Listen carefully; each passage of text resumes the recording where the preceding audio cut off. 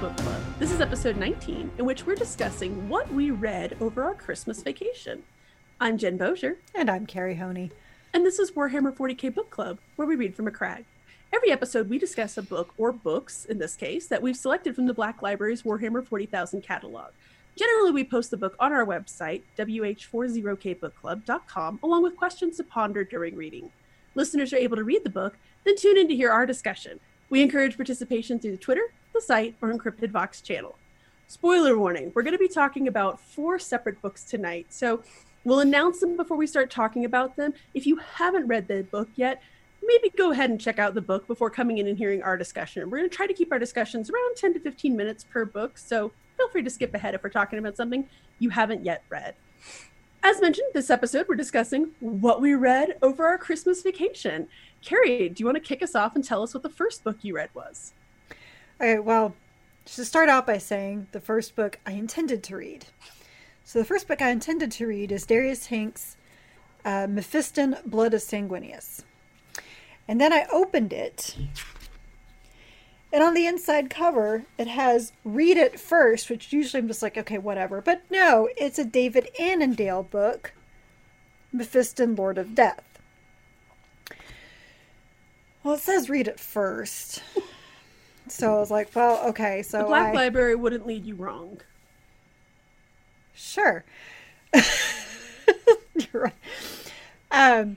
Although it's funny because of the last, was it in the back? Yeah, right back here. Read It First. Like, well, those were in the back, so, but I've already read Dante. That's true. Yeah, but anyway, so I love David Annandale. So that was like a no-brainer. I mean, it was like some author I didn't like or whatever. I might have looked up a synopsis, but it's David Annandale. So I went on ahead and picked it up on my Kindle because it is no longer available in paperback form. And it was never available in paperback. It was only available in a limited edition hardback because it's a novella. Oh, interesting. And I could find it for $200. I don't love him that much. You don't love the Euros trash space vampires that much? I don't love them or David Annandale that much. So I paid $9.99 on my Kindle. And so I got the novella of Mephiston, Lord of Death. And I'm kind of glad I read that one first because this kind of goes more into Mephiston's background. And this was an interesting book in that because we already know, if you read any Blood Angels book, although I'm not sure if they brought it up in Devastation of Baal or not, but Mephiston was originally a Blood Angel named Calistarius. And the only thing you know about him is that he suffered the Black Rage, but then came out of it, and he was reborn as Mephiston. That's all we know.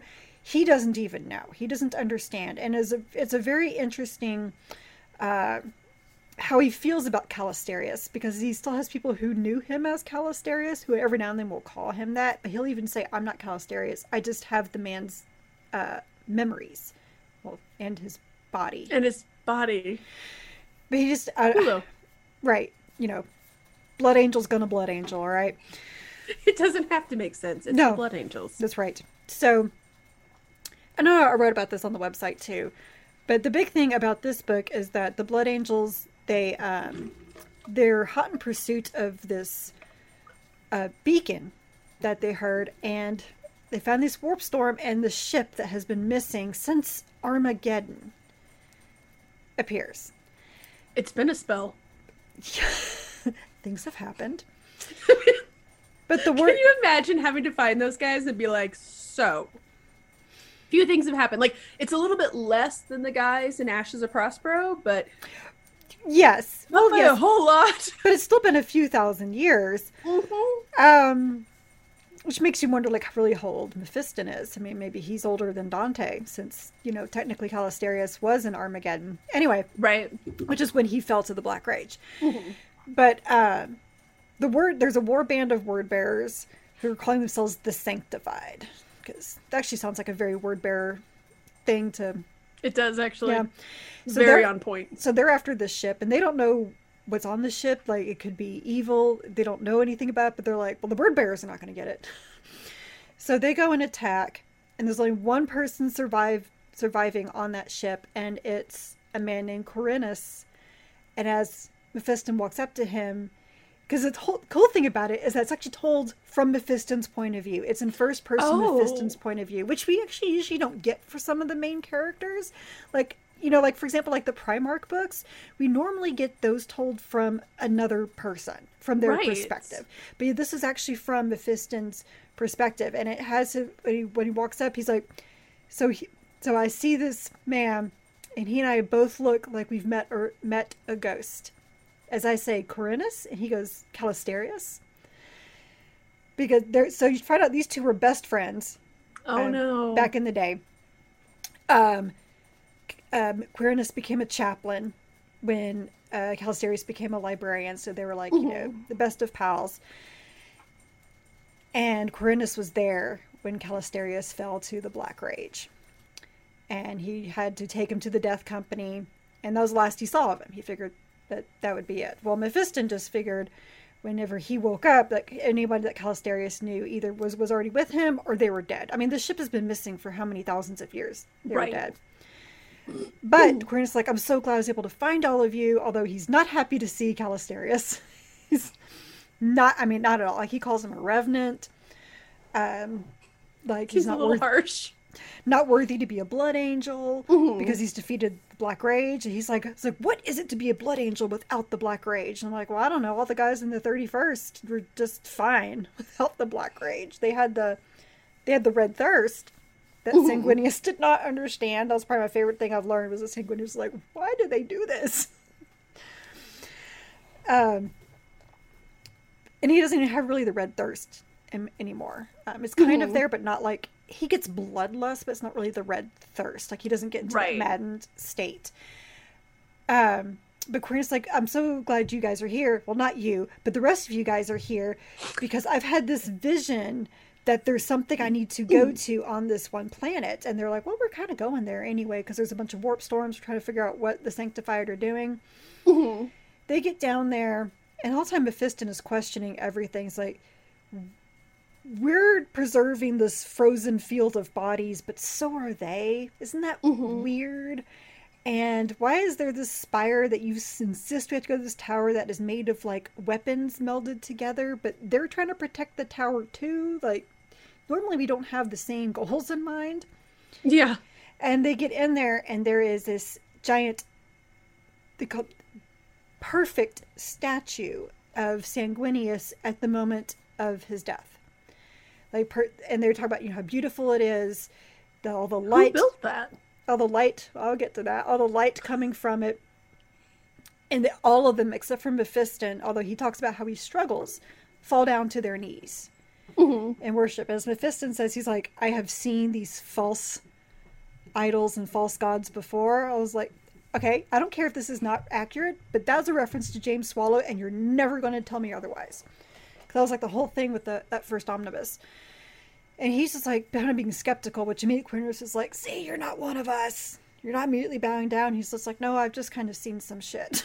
If anybody can use that phrase, it's Mephiston. I mean, it's like, and he's telling his captains, like, we've seen this before. I think we need to be careful. And he's just like, I don't understand why you're not seeing the beauty of Sanguinius's light. Well, it comes out this was all a ploy. Who could have seen that coming? Not I. Right. For the Sanctified to summon a greater demon.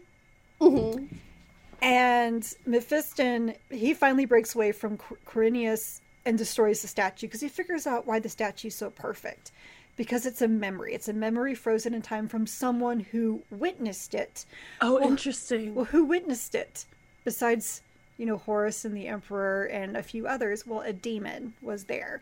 Of course. And when Mephiston destroyed the statue, that was the final piece of what the demon needed to come into the Materium. And so basically Mephiston's just like, I can almost even feel like, can't win. Like, no matter what we do. Like, the only way to have won this was not to play. Right. Essentially. Hashtag war games. Thank you. I was about to say in reference to, but you got that. The sad part about it was Quirinus, he's so distraught over Mephiston destroying the statue. He starts to succumb to the Black Rage. So the apothecaries, they knock him out, because usually that'll stop it before it gets too far. But then when he comes to, he's still fighting against it, and Mephiston gets up to him. He's like, you can fight this. Like, you don't have to go to the edge. And he looks right at him. Quirinus looks right at him, and he said, I'd rather go to the Black Rage than be near you. That's way harsh, Ty. And then, thank you, Clueless. So Mephiston, he says how he's disgusted by his weakness and turns his back on him. And then they just march him into the Death Company. But it's at that moment, but because of Quirinus like constantly questioning him and badgering him, he starts to really wonder like who he is. Like, what am I? The question we all ask when we turn around 13. Who am I? All I can think of is the Pete Holmes Wolverine. Where did I come from? No one gives a hot shit. Some people do give a hot shit with Mephiston. Well, the thing about Mephiston is that he actually wants to know how he got past the Black Rage, because he wants to know if it can be passed on to other people, if they can learn it, right? So that they don't have to have the death companies anymore, because they mention this also in Devastation of Baal about how the chapter is constantly fighting to survive because of the Black Rage, especially when they get to areas where suddenly whole companies or whole squadrons, I should say, succumb, right? Because demon fuckery and. So did you like the book overall? I did. It was a nice little background, I guess, a bit to Mephiston, because we all knew he was Callisterius, but you got to see some memories of who he was before, because he would have some flashbacks.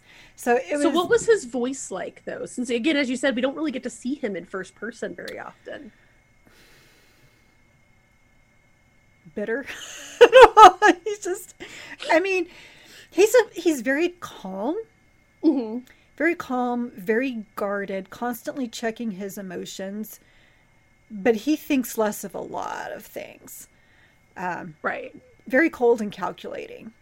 Mm-hmm. But at the same time, he's like, no, it's like, I would do anything for my chapter. But he also knows that he has to kind of keep things back. He's almost kind of like what Magnus would have been if Magnus kept himself in check. Like, he wants to know everything, but he knows when to stop looking over the edge. So are you glad you read it, though? Oh, yeah. And it really did prep me for Darius Hink's book. And would you recommend it to our listeners? The David Annandale book? Mm-hmm. Well, yeah. One, because it's David Annandale. And that was the other thing I loved about it, was this is the first book I have ever read of his that does not have orcs. That can't be accurate. It is. Oh, that you've read. That I've read. Oh, I was like, no, I'm pretty sure he has books that don't have orcs in them. I'm following along.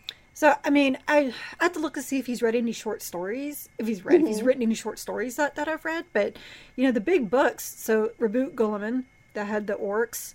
So good. Yeah.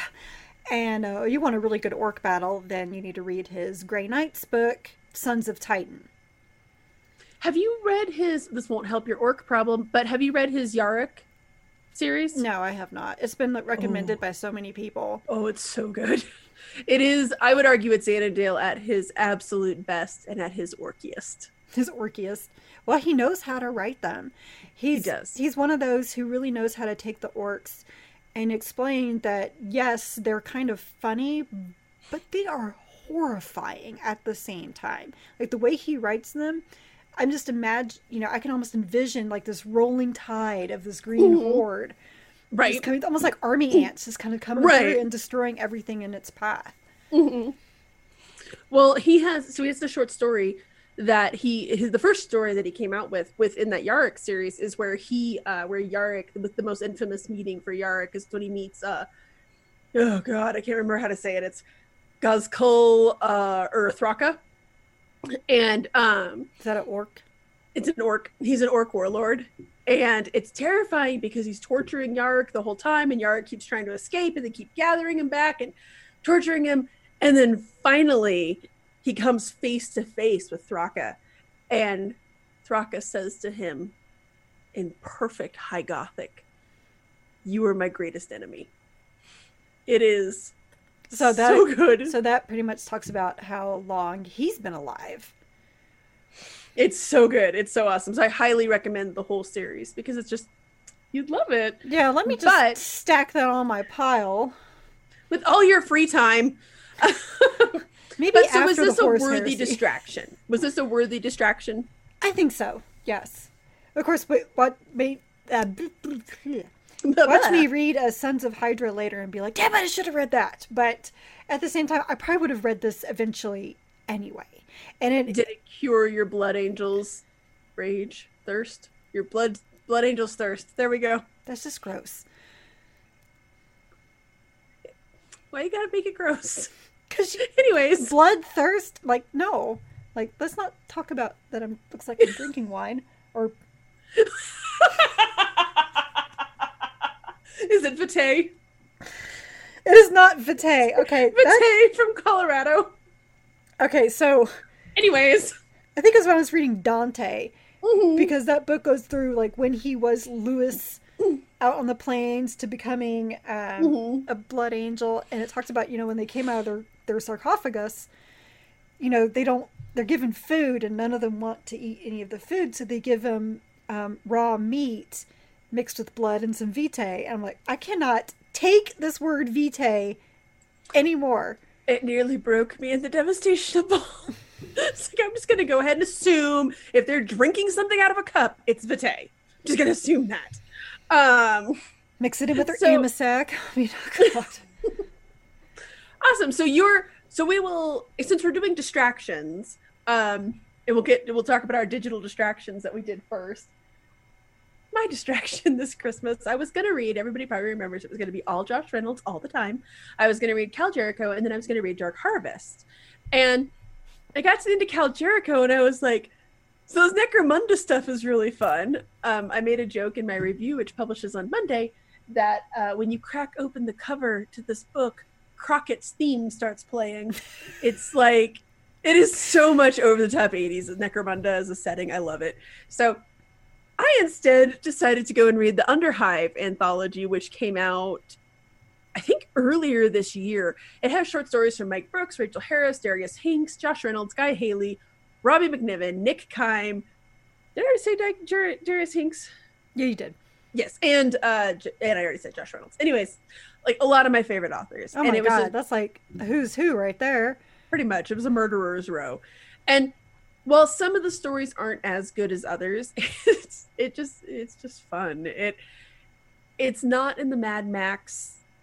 I want to make it clear that I'm not comparing it directly to Mad Max, but just if you've seen Beyond Thunderdome particularly and Fury Road, just that sense of just, this is so over the top, the action, and just the setting is so ridiculous that it kind of goes around the horn to being awesome. Really loved it, plowed through it. Short stories are pretty easy to read. Mm-hmm. My favorite short story of the bunch was, of course, Scar Crossed by Nick Kime. She texted me about this. I was squeeing like an idiot because on one hand, I want to make it clear that it's like Velveeta in terms of cheesiness. Just like, so it's like not even real cheese. Okay, well then it's so cheesy it's not even real. No, fine. Then it's like getting triple cheese at your pizza place because mozzarella strings like crazy. It is so cheesy. It is a retelling of Romeo and Juliet in the Underhive. A Goliath ganger named Rom falls in love with Rom falls in love with, I think, their House Escher. The clan's name is the Razor Queens. Her name is Yuli. Oh. And basically there's a bunch of plays on Romeo and Juliet names. And the story ends with a kiss, I do die. On one hand, was it cheesy and over the top? Yeah. But on the other hand, I loved it. I've always joked that we have a horror line. We're getting a detective line. We need a romance line in Warhammer 40k, guys. This was so good. It was Harlequin levels, which I think I've mentioned on this podcast. I have a secret love of cheesy romance novels. But the thing that was so good about it was that it fits and it makes sense. Fight me if you disagree. Reading the book, because it's like all this violence and drug deals and assassinations and bounty hunting, and then all of a sudden, and of course the story ends in a very Warhammer 40k way, with Juliet deciding to kill Romeo because, you know, she found a better deal. And then killing the better deal too. So right. Yeah, like, it was the femme fatale without feeling femme fatale-y. And it was just super fun. And that pretty much goes to all of the stories. It really helped me understand a little bit better about so if you can picture a hive structure, there's the spire, which is like where all the nobility and the rich people live. And then as you start to go down through the underhive, you start to get even lower, like the different levels as you go lower and lower and lower. It really helped me kind of visualize where people fit in like the different houses. And because, and I think I told you reading both of these books, I am familiar with Necromunda as a thing, and like I understand like broad concepts of it, but I couldn't really tell you much about it. So I spent a lot of time looking up like, what the hell's a House Escher? They're Walmart Brown Calidus. And then like, House Goliath, they're the GoBots of the Astartes. And get references all night, you guys, because it's been whiskey o'clock for a while. Oh my god. Anyway, I wonder how many youngins were like, what are GoBots? What's a GoBot? You don't need to know. It's the Kmart brand Transformers. Kmart Transformers. They even have a TV show. Yes, Anyways, it was not Transformers like. So bad. But like worse, no, it's like worse than Chip tearing up the floppy drive, the 5 1/4. Like I'm destroying the whole server. GoBots is worse than that. It was worse than that.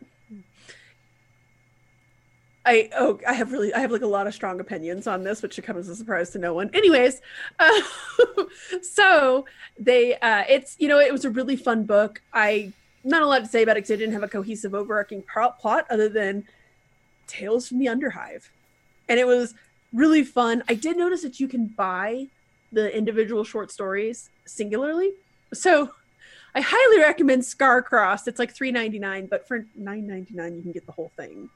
And same, I didn't get it in paperback. I regret that. I might try and see if like my local Games Workshop store has one, because I bought it digitally, and the art on it's really awesome because it has a House Goliath ganger, which it should come as no surprise. I really like House Goliath. We'll talk more about that about Cal Jericho. All right, so I do have one question. What is Necromunda? Necromunda is the unofficial name of a planet that it is a hive world. It has very, very, very ancient history. It spans back to the Dark Age of technology. And so it is a planet, and it's pretty much just the one hive. There's a couple of hives in there. They mention Hive Primus, or maybe it was Hive Secundus in this one. But one of the hives has fallen to an alien invasion. Or that's the rumor, at any rate. Who actually knows what's going on down there? And so that's the setting. It's basically a hive city. It's to borrow one of our favorite quotes, it's, a wretched hive of scum and villainy, where everyone is crooked and just trying to survive. So that's right up your alley. Oh god, it's so up my alley. It really fits in with the post-topian vibe that I really like. And the cool thing about it is that they have a lot of the technology. Well, they kind of have some of the technology. They're aware of some of it. They understand about some things from off-world, but it's a mean life. Like House Goliath, they don't live very long, like maybe 30 years. Oh, wow. Oh, yeah, these people live fast, die hard. So, it's all up my alley. As I don't know, to be fair, I don't actually know why I resisted it for so long, because as I was reading it, something would happen and I would be like, oh my God, I love that particular motif, or I love that style. I love that concept. And so, yeah, more fool me, I guess. So it still takes place in, 41st millennium. Mm-hmm. It's just one particular planet.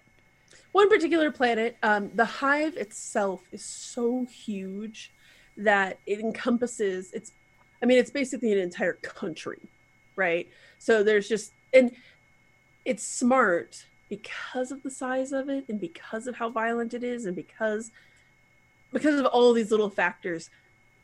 The story possibility for it's endless. It is its own little fiefdom, and it doesn't really care about anything else going on outside of the world. We'll talk more about this later, but an Inquisitor shows up at one point, and everybody's scared of an Inquisitor and knows that, okay, Inquisitor's not to be messed with.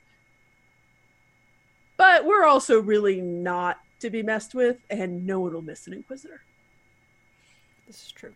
Yeah, pretty much. Inquisitors disappear every day. Exactly. It's just all references tonight, everyone. So yes, it was. I liked it. I would recommend it for $9. I mean, it's a great little short story anthology, or you can just pick up some of the better ones. I really liked Red Salvage by Josh Reynolds. I really liked Emperor's Eye by Guy Haley. Of course, Scarcross was really good. And Redemption by Darius Hinks. I really liked that one. So, yeah, again, you could buy them separately or just buy the whole thing. Wow, so we both had some Darius Hinks. Yes, and we both gathered new obsessions as you continue to read more and more about the Blood Angels. I can already tell that I'm going to be reading more about Necromunda as I just put like 4 things in my cart. Like just now? Well, no, before we started the okay, I was podcast. like, while we're doing this, you're still you're shopping? I'm shopping and doing. No, I can't multitask for shit. But I ordered a couple because I just realized that Josh Reynolds has an audio drama about Gore Halfhorn. I love it. That's so cool, though. It is cool. I had a lot of fun with it. Just fun, like it's another faction that you like. So yeah, pretty much. And I guess again, it just proves how vast the Warhammer 40k universe is, right, and how flexible it is. So just more reasons to love the universe, I guess. Even though none of us fantasize about living there. No, God, no. That's all I could think about. Is like, on one hand, I'm having so much fun reading this, and it was, oh my God, this is awesome, and oh, that's so cool, and oh, how neat. And they have abhumans, like there's a dwarf, and there's Gore Halfhorn is kind of like a goat ram. He sounded more like a bull to me, but I think he's supposed to be a goat, or like a bighorn sheep.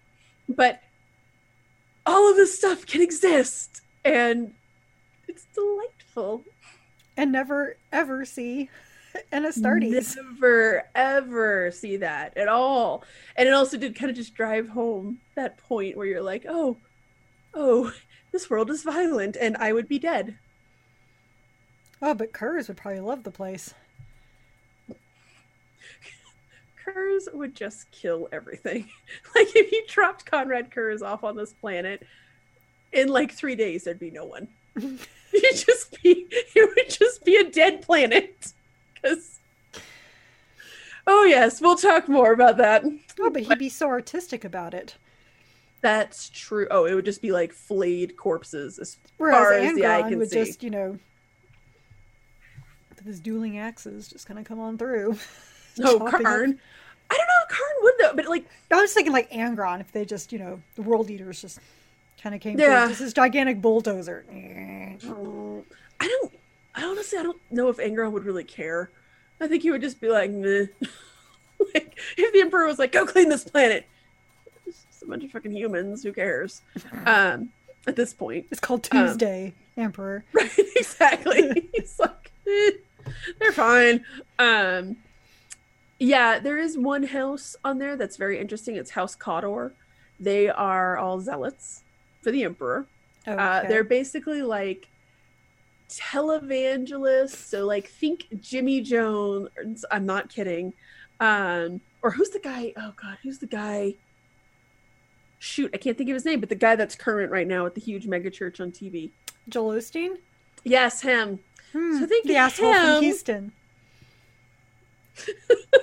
You know how those Houstonians are. Well, he's such a great believer in God and Christianity that he would not open his megachurch for the flood victims of Harvey.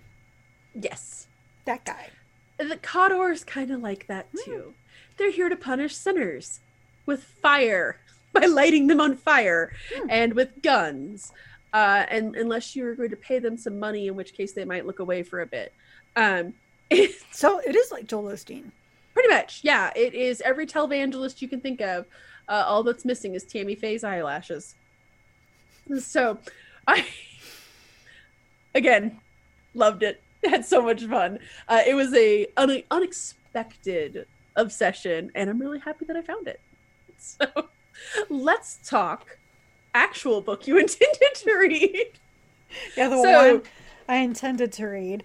So after you did your background reading, you got into Mephiston.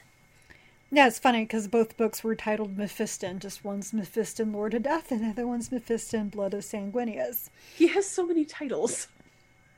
Well, I think that one was just, they used his title, and this one's like, oh no, this is an actual book. Blood of Sanguinius. So this one was not what I expected. Okay. At all. It was not told... Good or bad? Ended up being good. Okay. So this one's not told from Mephiston's point of view. Instead, it is told from the point of view of a brand new Lexicanium in the Blood Angels. And it starts, he's on this planet Thermia, and he has this vision that he's supposed to do something with Mephiston, but he's not exactly sure what. And on this planet, there's these wonderful things called dust worms. And they like to eat people's brains. Like the thing from Wrath of Khan? Yes, but these are like actually giant. They're pretty giant worms. So like you can hear them coming and see them. That's charming. Yeah, and when they attack someone, so what they do is they'll jump down their throat, kind of like a xenomorph. Ew!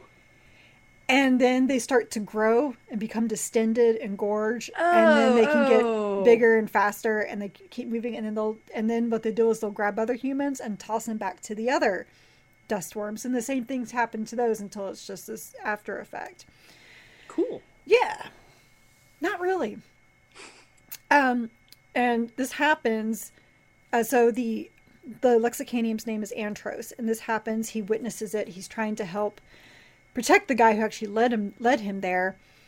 Mm-hmm. And then Mephiston just goes into this sudden, he like loses control, this sudden rage. Okay. And develops this, I think they said it was a vortex of blood. And there's a big nice little tornado of blood just kind of going, and it swoops them all up. Like Karn style? I guess. He's just summoning this thing of blood.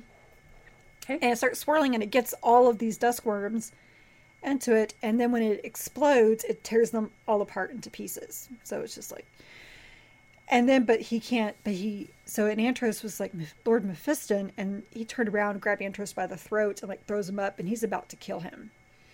And it's not until he's able to read Mephiston's mind like that, and he's able to talk to Mephiston through his mind, but then Mephiston puts him down. It was just like, like, kind of like, you shouldn't have been able to do that. Mm-hmm. So then he says, I want you to go back to Ball and wait for me to summon you. And the thing about this Lexicanium is that he's young. He mm-hmm. like just got this position, and so he's got that ambition. Uh-oh. And and it's one of those things, he's just like, oh my god, like Mephiston picked me type thing. And he's new here. Right. Well, Mephiston doesn't even know why that happened. He doesn't know why he picked him. Because he's like, our fates are bound somehow, because there's no way you should have been able to read my mind. Okay. So, but in the middle of this, Mephiston has been getting these weird dreams of this flayed woman. And actually, Antros had this vision as well. His vision was of Mephiston with the flayed woman. Okay. But Mephiston's having these dreams of this flayed woman calling him for help. but he can't really figure out where. Well, it's around this time that some of the parts of the ecclesiarchy, they come to him and they're like, look, we've lost a planet. And he's like, yeah, I've heard about this. He's like, no, we can't find it. It's like, it's not there. Like, it's not in the sector. Like, we've flown, like lost. Yes, like we've flown where it's supposed to be, and there's nothing there, and we need help finding it. And Mephiston's like, he's pretty much like, yes, I can help you find it. But he kind of pulls some Magnus warp fuckery and tears a hole in the materium and just pops over there. And then comes back. As one can? Yeah, just pops over there, and then he comes back. He's like, okay, this is possible. He's like, I found it. Wow. Yeah, he's like, I found it. It's there. But you have no idea what's going on in this place. He's like, there's a civil war, and this confessor he's like, that's impossible. Like, these are all men of the emperor. They would never do that. It's like, yeah, let me tell you, like, what I saw. Like, this place is half destroyed. So what is going on in there is that, so the same people are still living there. When they look up into the sky, there's no sky. It's a reflection of the planet below. Oh, shit. That's some warp shit. Maybe. It's some big warp shit. But they are divided. Okay. Because you have this one faction that claims to be for the emperor, and there's other faction that also claims to be for the emperor, but there's a prophet that has appeared. And right there, I'm going, Yeah, he's called the Unbegotten Prince. And immediately I'm just like, yeah, this is... No. No. No friends. No. So, but they're trying to lead for this, trying to find this certain relic that's hidden there. I was like, it's always a relic. It's always a relic with the Blood Angels. That's right. Well, the legend has it in this relic that... There's always a legend. Right. Well, the emperor himself... Okay. Came to this planet, and for whatever reason, I forget why they told this story, and I was just like, sure he did. You know, it's kind of reminds me when the Mormons talk about Jesus coming to the Americas. I'm like, sure he did. The golden tablets in a hat sets it. Wait, were there golden tablets in a hat? There was not a hat or tablets. Okay. I was like, wait, there were golden tablets? No. That only one man could read and see through? Yes. No. Dum. But no, the emperor, I forget why, but he decided to go down into the earth and bring up, like, all this lava. Again, it was to forge the sword he has of fire. This is, like, how that is formed, but he got stuck and couldn't get out. So he had to call for I love this. This is my favorite part of the whole thing. He had to call for assistance from a wondrous man. Here it comes. From a wondrous man whose name was Lupercal. To come and help him get out. And they left behind this hilt, and it's called the Blade Petrific. And so people on this planet, they're supposed to guard it until the time the emperor comes back and wreaks his wrath on the world. So the funny thing is, because they're telling this legend, and Mephiston actually did that. He was like, "There's always a legend," and he's just not. So is this one told in first person, or is this third It's not. person? It's third person. Okay, it's third person. But nothing is told without. It's either. Well, I'll get to that in a second. So anyway, so you have this one faction with the Unbegotten Prince, who's like, it is our job to retrieve this and take it to the emperor himself, because this is why he can't get off his throne. So people are like, oh my god, this totally makes sense. And you have some magical powers, so it totally makes sense that you could be a prophet. He's a psyker. Worse. So they're now marching against... I guess with the rest of the ecclesiarchs. Okay. And as they're trying to find it, they're trying to protect it as well.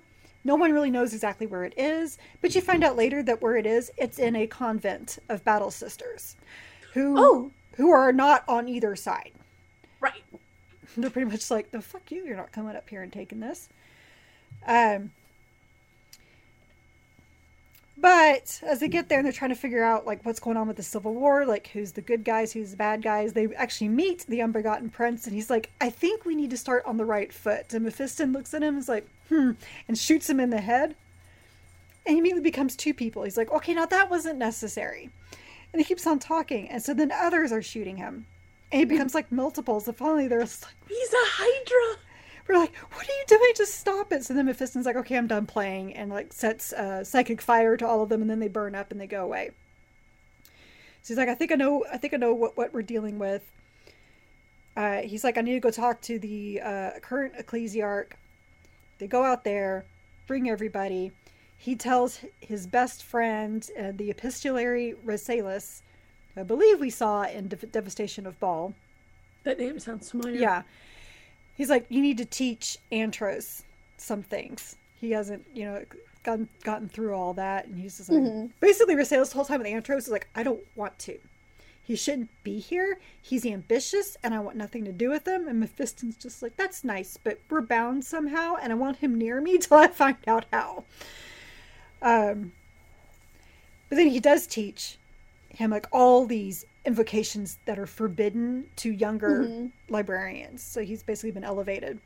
And it's kind of funny to watch this guy go through this because, like I said, he's so ambitious and he's just like, Mephiston chose me. And then when he does learn everything, he realizes, oh, Mephiston chose me. Like, this is a burden. This is not a good thing. I mean, of all the teachers whose pet you don't want to be. Well, he was thinking this was all going to come to some big promotion, and then he realizes, no, like that's not what this is about. This is for something even greater. And once he realizes that, Rassalis is cool with him, but it takes like most of the book because most of the time they're very, very grumpy. They get to the Cardinal. The Cardinal's not there. He's like gone off into the wilderness in the middle of the Civil War to pray to the Emperor. Okay. Right. But he comes back. They basically bring everybody into this big amphitheater to hear him speak. And Mephiston, he's like, something's going to happen here, but I'm not sure what it is. We need to be on the lookout for the Unbegotten Prince for coming in. And then the Cardinal like starts writing runes on his arm. Mephiston's like, ah, crap, it's him. Here it goes. Dumps down. Basically, he becomes a demon, a changing demon. He makes everybody in the amphitheater become mutants. He's like, we have to ride to the convent. We're going to meet the Unbegotten Prince, and we're going to take back the relic and bring it to the Emperor. And they're like, okay, cool. Wait, a demon wants to bring it back to the Emperor? That's what he's telling everybody. Oh, I'm like, wait a minute. Doesn't make sense. Okay, I'm slow. No, it's fine. No, trust me. It was just like, what is this going? Oh. They'll say anything to get people to go along with them, especially this group of zealot people. They know how people work. Who have been guarding this relic for tens of thousands of years. Right. And so they get to the convent, and the sister's like, we're not afraid of anybody. Like, they can come and try to take it. And the head sister, the canoness, is the flayed woman, who has been trying to get a hold of Mephiston. And at one point in time, she gets like this little, like almost like a voodoo doll, and she starts talking to it. And she's like, yes, Lord Mephiston, I'm so ready for you to come here. He's like, yes, I'll be with you soon. And I'm like, he doesn't even know who he was talking to. And then you find out that who she's been talking to is like the big puppet master of this whole thing. Like, the Unbegotten Prince is a pawn. So she's become a pawn. He convinced her to burn herself. So the reason why she's like, looks all flayed is because she burned herself. Oh. And then you had, them playing the Cardinal. Mm-hmm. And then there's this other little faction out here to the side, who are some of the children of the vow who claim to be loyal. And they're like, well, we're going to go to the convent first. And they go in under refugees, and they're like, we're going to be here. We want to help. And they're like, oh yes, we will gladly take you, even though we don't need your help, but we'll gladly take you. It turns out that the lead woman in that is a follower of Zinch. Yes! And she's there. And so this puppet master has played the Unbegotten Prince, her and the canoness against each other. Basically, it's a game. It's becoming a game like who can bring this prize? Who can bring this prize to me first? Awesome. Yeah. Well, when the Unbegotten Prince realizes this, he gets pissed. He starts summoning up like all of these demons, and now the battle sisters are getting destroyed, right and left. Mephiston shows up, has like a stare off with the Unbegotten Prince, and then basically the entire convent, which is based on the side of this mountain, collapses.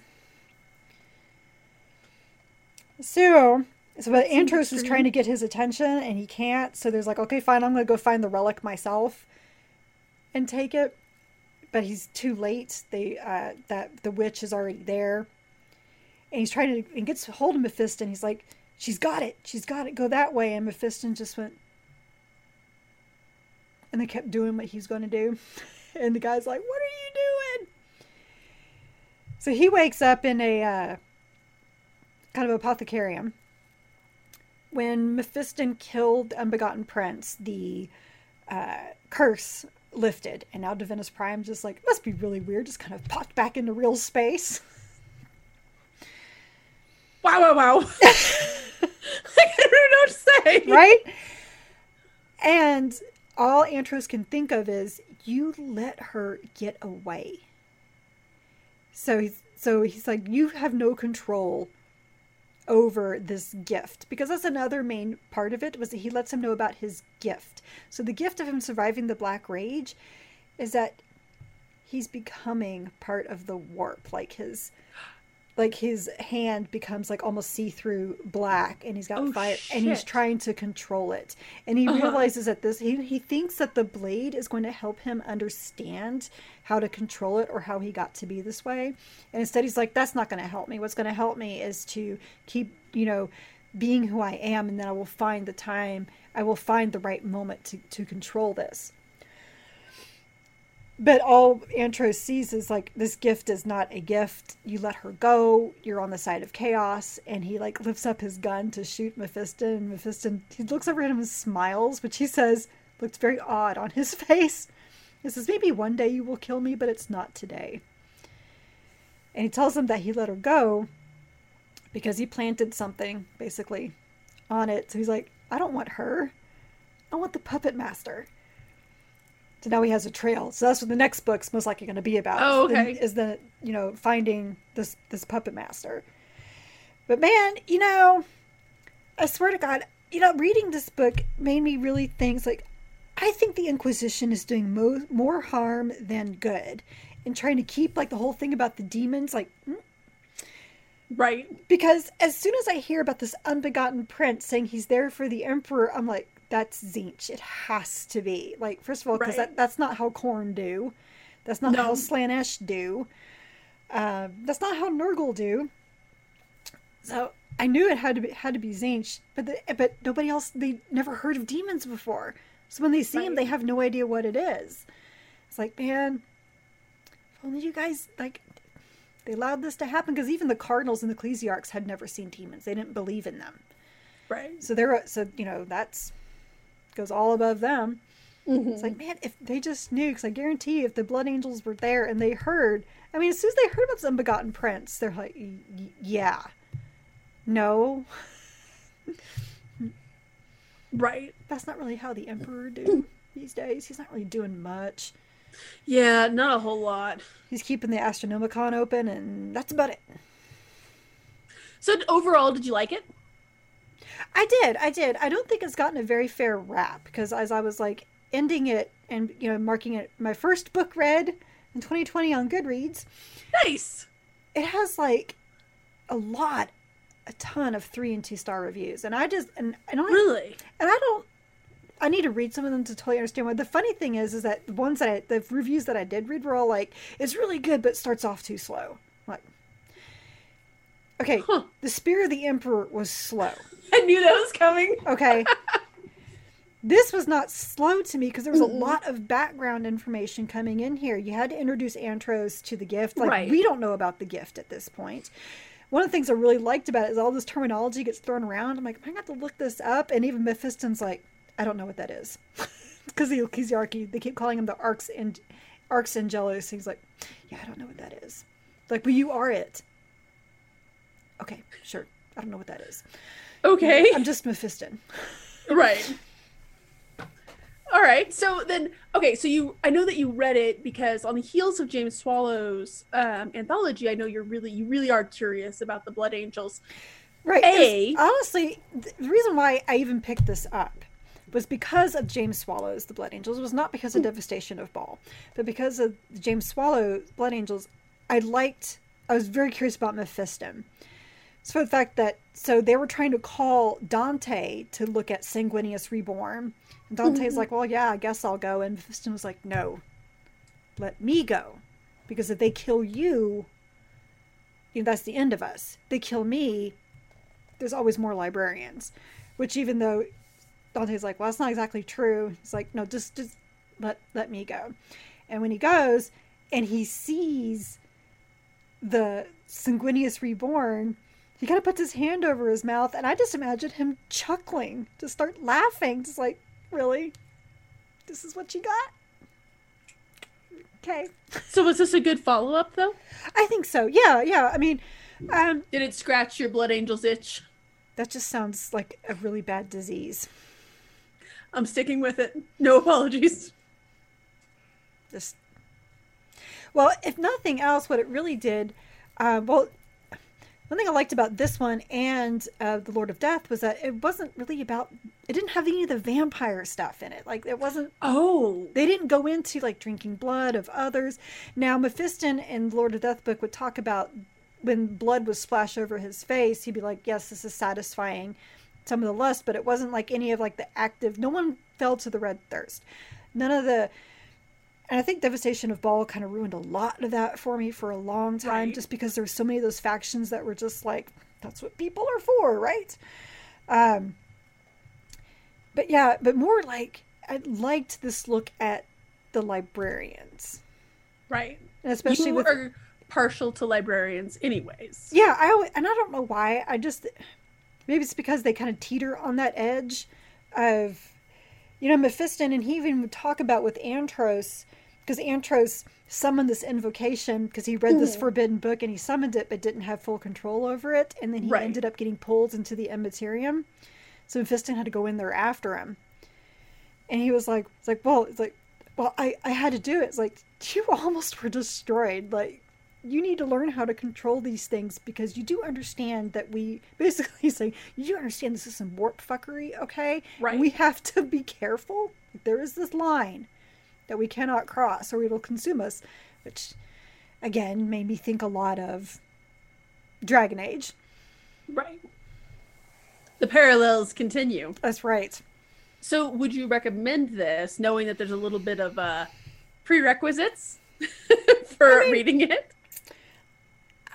I wouldn't say that Lord of Death was a prerequisite. It was nice to have some background info, but that's also just me. I'm a very big, I like to have everything. I'm like true. Magnus. I like to know everything before I go into something. But I enjoyed this. Would I recommend it? That's hard to say. I would recommend it to those who are interested in Mephiston at all. Okay. Because there's not much Blood Angel. It's not your typical Blood Angels being Blood Angels. The funniest thing of this whole thing was that how they're trying to keep this whole thing a secret from Dante. Which I imagine Dante just being like, yeah, I know, but whatever. Right, like, okay. Cool story. Right. Like, you do your thing, okay? You'll come back, it'll all be good, it'll be fine. If not, I'll have to kill you. And that's kind of how we do, too. Yeah. Pretty much. So, it's hard for me to say, like, does it make me, like, a huge Blood Angels fan? It makes me a big librarian, being a bigger librarians fan. And the Blood Angels, man, with some of their warp craft, they're unusual. Right. And just the blood magic that they use. They keep calling them blood rites. And it's not that they're actually, like, slicing wrists or killing people to do this, but somehow they're able to, like, work with blood. It kind of reminded me, I never saw Avatar, The Last Airbender, but you told me about some of the bloodbenders, and that's exactly the stuff that Racilis was doing with the mutants. He was able to yank the capillaries out of their heads. Whoa! That does not sound like a fun way to go, by the way. It does not sound like a fun No. way to go. So there's a lot of that, like again, like the summoning of, the blood vortices, which he does a couple of times. He also is able to do a shield of blood around, like a sphere made of blood around him. Ew, to protect him. Stain. Well, I mean, where's the? I didn't mark this one line, but when he first goes over to Divinus Prime through the Materium and comes back, he's having trouble coming back because he didn't anchor correctly to come back, and he pops back and he's like, "Huh, someone followed." Like it's no big deal, and all of a sudden, all these demons just show up. And they're all screaming, and he's like, "They're vermin. It's fine." They're like, "This is not fine." Like one of their big temples on Ball is collapsing. Like, "This is not fine." He's like, "This is not okay." Like, whatever. But Antros was there, and he's talking. He's never seen anything like this, and he's talking about when the demons come through. He's like, he smelled them first, and he said basically everything was like kind of writhing and boiling in this, the big sphere of blood. And then he said it burst open of like this blood and fecal soup. I'm like, oh, God, man. Oh, why? I was cooking dinner. I had to put the book down. Like, no. That's gross. Just in a tweet that, like, thanks a lot. I was cooking dinner. And he was like, "Oh, was it soup?" I'm like, "Thank you, Mr. Hanks." No, it was not soup. Baby. But I mean, since you don't care for the Blood Angels that much, I think you might like this because it's not vampiric, but it still has a lot of the characteristics of Blood Angels. With the whole like the relics. It's always a relic. I swear to God, always a relic. They're the hoarders of the Space Marines. Huh? I said they're the hoarders of the Space Marines. I mean, Devastation of Ball. That's the Blood Ravens. Devastation of Ball. You look at Dante giving away all of his toys. Pretty much, yeah, pretty much. But yeah, so there's some of that. I mean, it's kind of predictable in a way. Although I did not see that small faction with the Children of the Vow actually being Tzeentch worshippers. I did not see that part coming. So that was kind of interesting. Or the big puppet master. I didn't see a puppet master either until I see him talking to the Unbegotten Prince, and then again to the Prioress, the flayed woman. Of course, the thing is, like I said, Antros had a vision of her, and he sees her, and he about basically passes out. It's like, the hell, this is not okay. Nice. Well, good. I'm glad, because I know that when we said this, we were like, okay, we're going to read something that the other person doesn't want to read. That was like the first book you came up with. You're like, I've got Blood Angels, and I know you're not interested. And I was, oh, okay, great. But I'm glad it didn't disappoint. Yeah, no, I really enjoyed it. I got your Mephiston itch scratched. Now, I need to now buy Revenant Crusade. I've already put in an Amazon order. I'll just put in another one. As one does. Right. There's always more Amazon orders. Yeah, I'm trying to like economize mine right now, but it's just not working with books. Oh, you know what? I bet you they have the Underhive paperback. That just don't tell me. You didn't look there? I didn't. I just got straight on to I saw that it was only on digital on Black Library, and I was impatient, so I got on iBooks and was like, "Oh, look, there it is!" And there we go. iBooks. Don't judge me, monkey. I will totally judge you for using iBooks. Somebody else might want to use it at some point. Anyways, so moving from Mephiston to Cal Jericho. I picked up Cal Jericho by Josh Reynolds because it was by Josh Reynolds, and they had... That was like the only reason why you picked it up, right? It's because it was Josh Reynolds and the purple paper. And it was a special edition, and I really like the plastic cover, the whole thing about it, right? And I did take a chance on it because I was like, we got the Apocalypse special edition. I was not disappointed. So I figured we'll try this one out, and I'm so glad that I did. So as I mentioned, the Underhive is a mess. It has all these different warring factions, and in it is the most famous bounty hunter in all of Necromunda, Cal Jericho. So Cal Jericho... Is this like Star Wars in Warhammer 40k? No. Okay. It is, it is instead, it was like, it would have fit very well in the Man Without a Name trilogy. It is a space western. Okay. And I say that with a big asterisk next to it because it's not a space western with the baggage of like Firefly. It's not in the Firefly vein of things. It is violent. It is over the top. It's definitely 80s action feel to it. The special edition might as well have come with a Betsy Johnson bow and a can of Aquanet. So so Cal Jericho is a bounty hunter with his lifelong friends, Yolanda, who's his kinda sorta wife, and Scabs, who is half rat skin. I had to look up what a rat skin is. They're super cool. This book, so the thing about this book, and I'm sure Josh Reynolds did this on purpose, is that every time they would introduce a new character, with the exception of one character we'll talk about in a bit here, but every time they introduced a new character, I was like, oh, I like the hell out of this guy already. So it was just, the book is like the Magnificent Dozen, because all these groups of people, and so let me back up. So a man named Desolation Zune has stolen something from the guilds. He is a member of House Caught. Well, he's kind of a member of House Caughtar. He's actually a more zealous group called the Redemptionists. He has stolen weapons and something else. He is going down into the Underhive. A bunch of different factions, interested parties, have hired bounty hunters to hunt him down and find him. Cal Jericho is just going straight on to find him and kill him. His friend, who joins them, Gore Halfhorn, is also just going to kill him.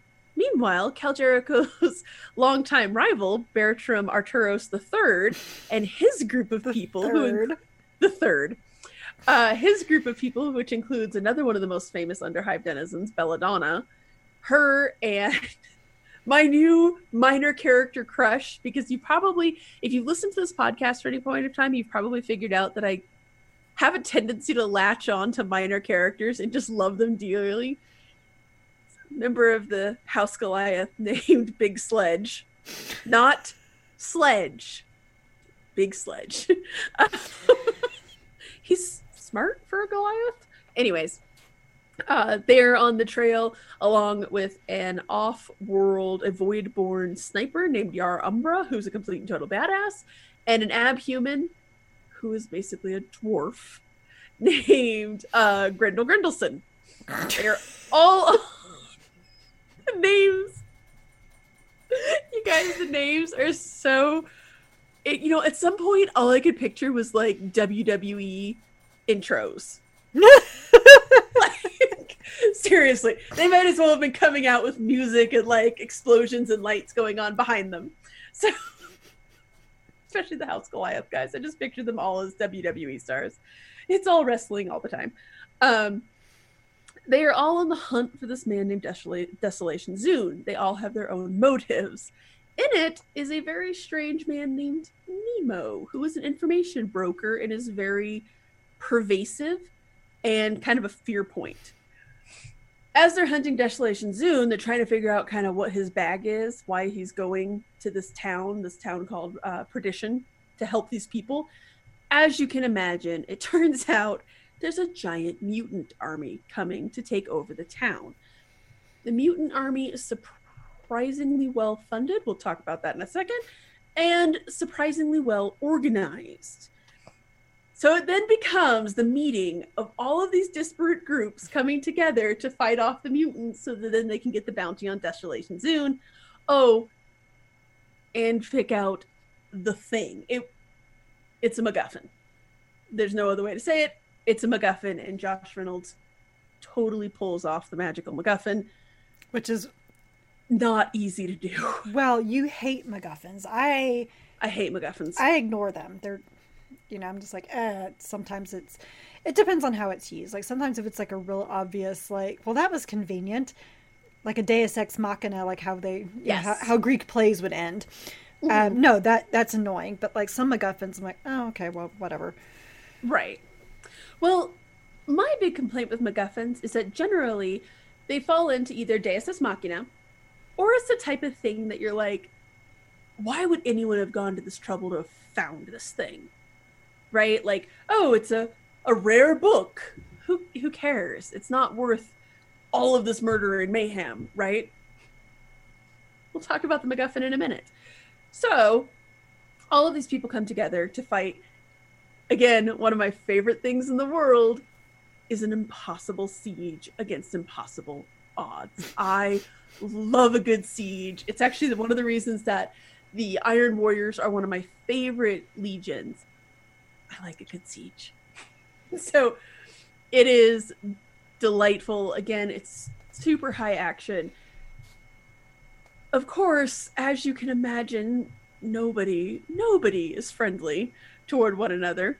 But they do come together to work together in a really fun way. There's a scene where Yar Umbra tries to kill Cal until Cal is like, all right, guys, let's all make a deal. And then he goes back out to look at the sniper, and the sniper's waving at him. Like, hey, how's it going? We're friends now. And so everybody's getting along. That's amazing. Except for Belladonna, who it turns out was working her own ploy the whole time. With a name like Belladonna, I am shocked. Right. Shocked. Well, and she's really fun too, actually. Now, actually, my complaint about the book comes from all of the characters are so much fun. Grendel Grendelson's probably one of my favorites, aside from Big Sledge, and Gore Halfhorn, because they're just your big, stereotypical brute guys, smoking cigars, shooting guns. Gore Halfhorn only shoots with a shotgun. He's in the middle of a siege, and his only weapon is a shotgun because it's Gore Halfhorn. Belladonna and Yolanda, they kind of towed the line a little bit too much for the angry girl stereotypes from the 90s. So Yolanda reminded me a lot of Tank Girl. Okay.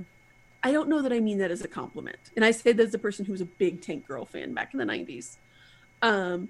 Belladonna, she plays somewhere between Body Heat era Kathleen Turner and very specific femme fatale I'm going for there. Yeah. And Rosario Dawson in Sin City. They were occasionally, like, everybody, let me make it very clear that everybody's towing the line. They're all playing to type and they're very stereotypical, but they're right at the line where they're fun. So you instantly like these characters because they're familiar. It's like putting on your favorite hoodie, right? You're like, oh, I know the tough guy with a shotgun trope. So they were all pretty fun, but those two occasionally went over the line where I was like, okay, yeah, we get it. In the end, after the last bullet is fired, Desolation Zune actually gets exploded, so there's no body to count a bounty on. And Belladonna makes off with the barrel, with the MacGuffin. So, in classic Warhammer style, everybody looks around and goes, well, who wants to get a drink? Well, gotta get a drink before you start killing each other again. And they all go off to get a drink. Which is just delightful, because it's definitely Josh Reynolds setting up this current state of affairs in this current world. Belladonna gets back to Nemo. Nemo reveals that the MacGuffin was being hunted by an Ordo Xenos Inquisitor. And this is a lovely scene at which he's talking with the Inquisitor and Belladonna, and he reveals that she's an Inquisitor. And he's like, oh yes, this is so-and-so from the Ordo Xenos. And the Inquisitor looks at him and says, oh, are we introducing by our full names right now? And Nemo obviously goes under this alias, who, it's fun because he tries to stretch his power a little. And she very quickly reminds him that, no, friend, you are not. It actually reminded me a lot of that scene from The Dark Knight Rises when Bane sets his hand on that guy's shoulder. Do you feel in control? Similar thing. The MacGuffin in this case, so all of this death, all of this murder, it's an Ordo Xenos Inquisitor, but that only goes so far, right? You can only be like, oh, they killed a bunch of people because it's the Ordo Xenos. It is actually a Carytid, which is a Carytid. These, if you're unfamiliar with these are a rare-ish. I've only encountered one before in story. It is an unknown entity. They look like little blue imps. They have little devil tails, red eyes, blue skin, and little wings. And they sit on people's shoulders. They can be found throughout the hive cities, the deep, deep underhive. The theory is that they sit on powerful people's shoulders and they kind of mentally placate people around those important people. They probably, a lot of those important people are probably owed their power because of this creature. And the Ordo Xenos Inquisitor takes the keratin, Taoish, kinda puts it on her shoulder and walks out. Which I'm sure that won't end poorly for anyone. So you now have an Inquisitor out in the wild. Who's going rogue, obviously. Maybe. And then there's another mysterious subplot to this, that the mutant army, which is kind of fun too, the mutant army was being supplied by some guy called Kelwyn, who clearly is an Upper Spire person. Mm-hmm. And the Ordo Xenos lady is very, very interested in him. Why would he be supplying weapons to a mutant army? Why would he be trying to cause this huge uprising? Because basically what happens is the mutants are trying to take over the underhive and are pushing the people up, further up. That's a little interesting. You have that. You also have another character called Amanute. I'm not sure how we wanted to say that name, but she's a rat skin. You really get to see the rat skins in this book too, which is kind of fun. They are basically barbarians, underhive barbarians who don't really want to play by any of the rules. They don't want to play by house rules. They don't really believe in the emperor. They believe in the spirits of the hive. They can talk to the spirits of the hive. So, after how much peyote? Oh my god, like drugs and alcohol galore, because if you lived in under the sewers, you probably would need it too. There's so much gross stuff. That actually, reading this book the whole time as I was reading it, they would describe things and I'm like, Carrie wouldn't do well with this. It's a lot of, because they would describe like the rivers that they were like, there's a river scene when they're in a river and I'm like, that's like all sewage and industrial runoff.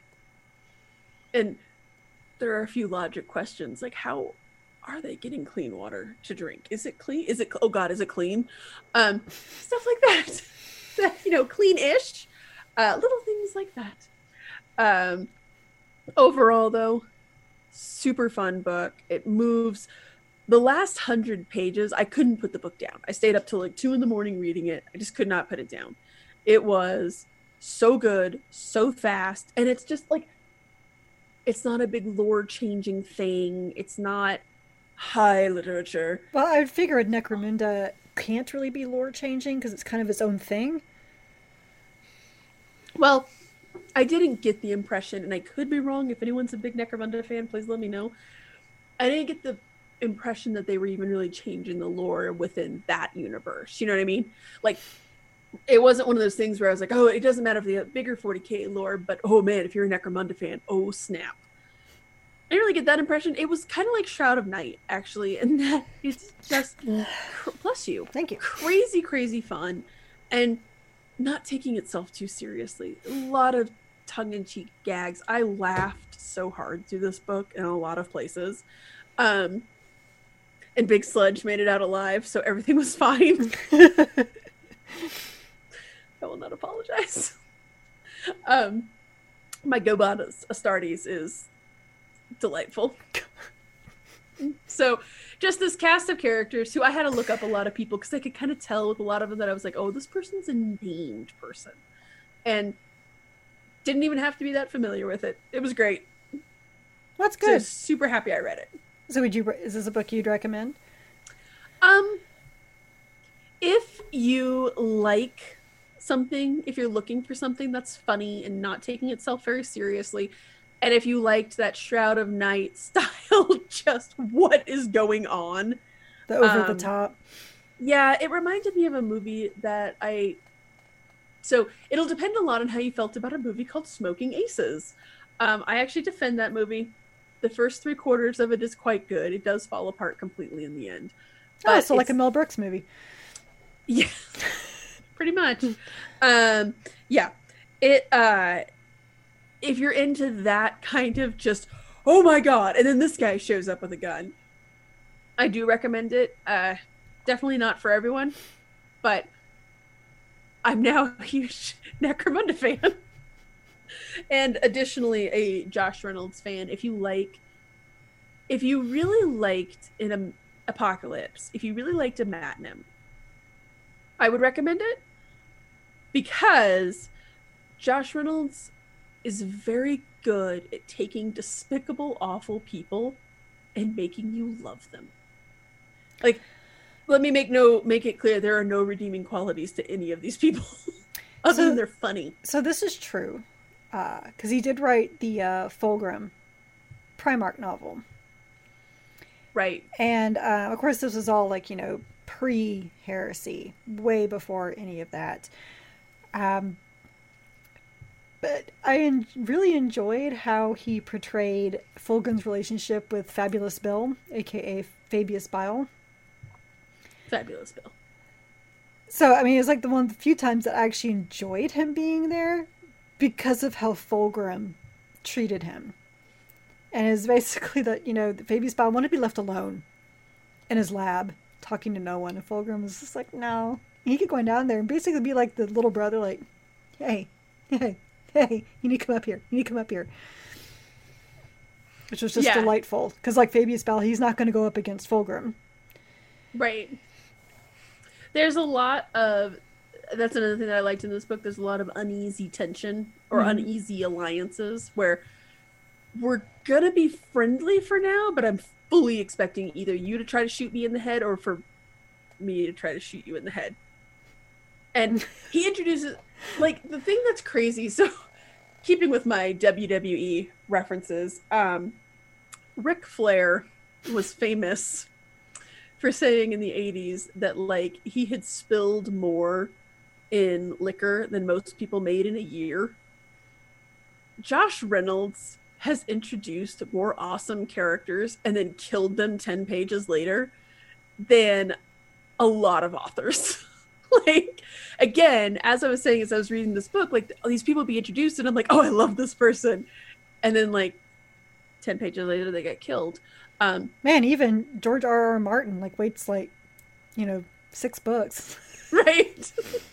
Right, exactly. Similarly, that guy has also written and killed off more awesome characters than a lot of writers have ever even created. But yes, like, there was a character who he reminded me of an Old West preacher, but they talked about how his skin, he had suffered a burn, so his skin was pulled taut, so he basically looked like a skull, and he didn't have any lips. But he just, this cool character, like, you're reading about him and you're like, oh, this guy sounds so neat. Oh, never mind, he got killed. What happened to him? Oh, him? He got devoured. He did, actually, by a sump monster. Now that just sounds gross. So the sump pits are a thing, and they would talk about the sump pits, and I'm like, ew, ew, ew. And there's things living in them. No. There's monsters. And at one point, they fall into the sump pit, and then they get out, and I'm just like, you haven't washed your hands. There's not enough showers to get rid of that. Early on in the book, Cal talks about regretting taking his weekly shower before going on this one job, and I was just like... Weekly? These people are so gross. I love it. So, yes, I was absolutely enthralled with this, and I do recommend picking it up. When it comes out into paperback, I do recommend it if you're just kind of into that silly... If you're really interested to see how silly and fun the Warhammer 40k universe can be, I recommend it. If you don't want to read Shroud of Night. Right, obviously.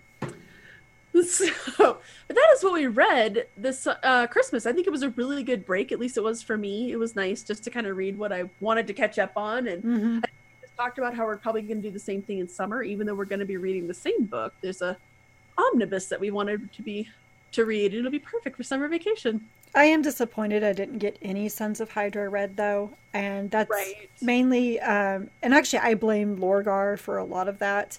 Right. Yeah, because it was my turn for the Primarch pilgrimage. I think I already missed a week because Lorgar was so big, and there was and because I was so behind with the Carrion Throne. And I finally finished it, like I think Christmas Eve or Christmas Day is when I finally finished it. That sounds right. And I basically said, it's like, look, this was a very well written book. Gav Thorpe did these characters justice, but I hated everybody in this book. So it's very hard. It's hard to get through a book or a movie when you hate everybody. Yeah. No, there's a show on HBO that people are always recommending. They're always saying how good it is. It's called Succession. And we watched 3 or 4 episodes and we just couldn't get through it because I hated every single character. And not like a Matt Nim or even Boyd Crowder from picking another TV show where it's a character that you love to hate. Right. Straight up hated. I mean, you hate them, but they're entertaining. Right. I want all the bad things to happen to the people of Succession and nobody but them. Everybody's doing a great job acting, but their characters are just deplorable, and I just can't. You know what? I think that's kind of why I've fizzled out with Game of Thrones, or the Song of Ice and Fire, I should say, with the books, because like all my favorite characters are dead. Well, except for Tyrion so far. Right. But I don't know if that's enough for me to care to continue. Right. But so our last book that we read, I would like to point out, was a Chris Rate book. We read The Carrion Throne. And we're now going to read Lords of Silence by Chris Rate. Nothing like sticking to a theme. Well, I mean, apparently it's a lore changer like the other books. And it's supposed to be really, really good. I am so excited to read about plague monsters again. Just so delighted. I am so excited to read about plague monsters with Carrie. Because the blood and fecal soup was not enough. Or how about from Andy Clark? 1,000 bags of offal. Offal. Oh, God. Like, I actually dry heaved. That like, didn't bother me as much. I was just like... because I was imagining the sound. Right. Oh, my God. Chris, and then I'm like, how do you know what that sounds like, man? That one didn't bother me as much. For me, the scene that nearly broke me was in Shroud of Night, when they're describing the Emperor's children, when they're sitting on like the throne of flesh that's still alive and stuff. See, that didn't bother me at all. No. You can see where our trigger issues are here. But yes, so we will be reading Lords of Silence. I almost said the Lords of Night. Yeah, it's a whole other thing. We will be reading the Lords of Silence, and we will be back onto our regularly scheduled schedule of every 2 weeks. Yep, so let's bring in 2020. Hot damn. Should be a good year. We already looked at like what's releasing in January, so we're very excited about Hollow Mountain. It's like the Vaults. I almost called it Carrion Throne series, but no, it's the Vaults of Terra series. So Hollow Mountain, and then a new Andy Clark book called Fist of the Imperium. It deals with the Ultramarines. Oh, why I'm getting that one in limited edition. If they come out with a limited edition of that, yes, all of it. And then shortly after, we have all kinds of cool stuff on our docket because we're doing Lords of Silence. We are reading Mark of Faith, The Fist of the Imperium, Rites of Passage we're finally getting to, Hollow Mountain. We're going to start reading the Fabulous Bill series because Carrie needs her Emperor's Children. That will be... Don't put this on me! Okay. If Carrie is gagging her way through the Nurgle books, I will be gagging my way through the Slanesh books. So I do have to point out that I don't even own a copy of Fabulous Bill, and you do. So yeah, I do. I actually bought it when it first released. So too. That's why I have it in hardback. Yeah, you can't put this on me. And Josh Reynolds wrote that series, so I was like, I'm not reading Fabulous Bill. Oh wait. So yes, we will read us some Fabulous Bill. Actually, I know that there's a World Eater in it, so I'm on board. Anyways, you want to take us out, Carrie? Well, I was about to say, so I already said I was hijacked by an ad, in Bloodus Sanguineus. But when I turned to the next page, it always has like the more from that faction. It's like more from Blood Angels. I'm like, read it. What? Josh Reynolds wrote a book? And yes, I've ordered it. We are unabashed fangirls. Anyways. Come at me, bro. You want to take us out, Carrie? Well, I sure For our first will. podcast of 2020? I know, first podcast of 2020. So you've listened to the Warhammer 40k book club episode regarding what we read on our Christmas vacation. I enjoyed myself. It sounds like Jen enjoyed herself reading whatever we wanted to read. But be sure to join us for our next book, Lords of Silence by Chris Raitt. Please note we are an unofficial book club and not affiliated with the Black Library or any of its affiliates. You can find both the vidcast and podcast on our website, WH40kbookclub.com. If you like this episode, please like, subscribe, give a review, and all those things to the vidcast on YouTube or the podcast on Apple Podcasts, Google Podcasts, Stitcher, or Spotify. Our site also has articles about our adventures and reading other Warhammer 40k books and short stories outside of the book club books. So please stay a while and read from a crag. Good night, everybody. Good night. Oh, and Happy New Year. Happy New Year.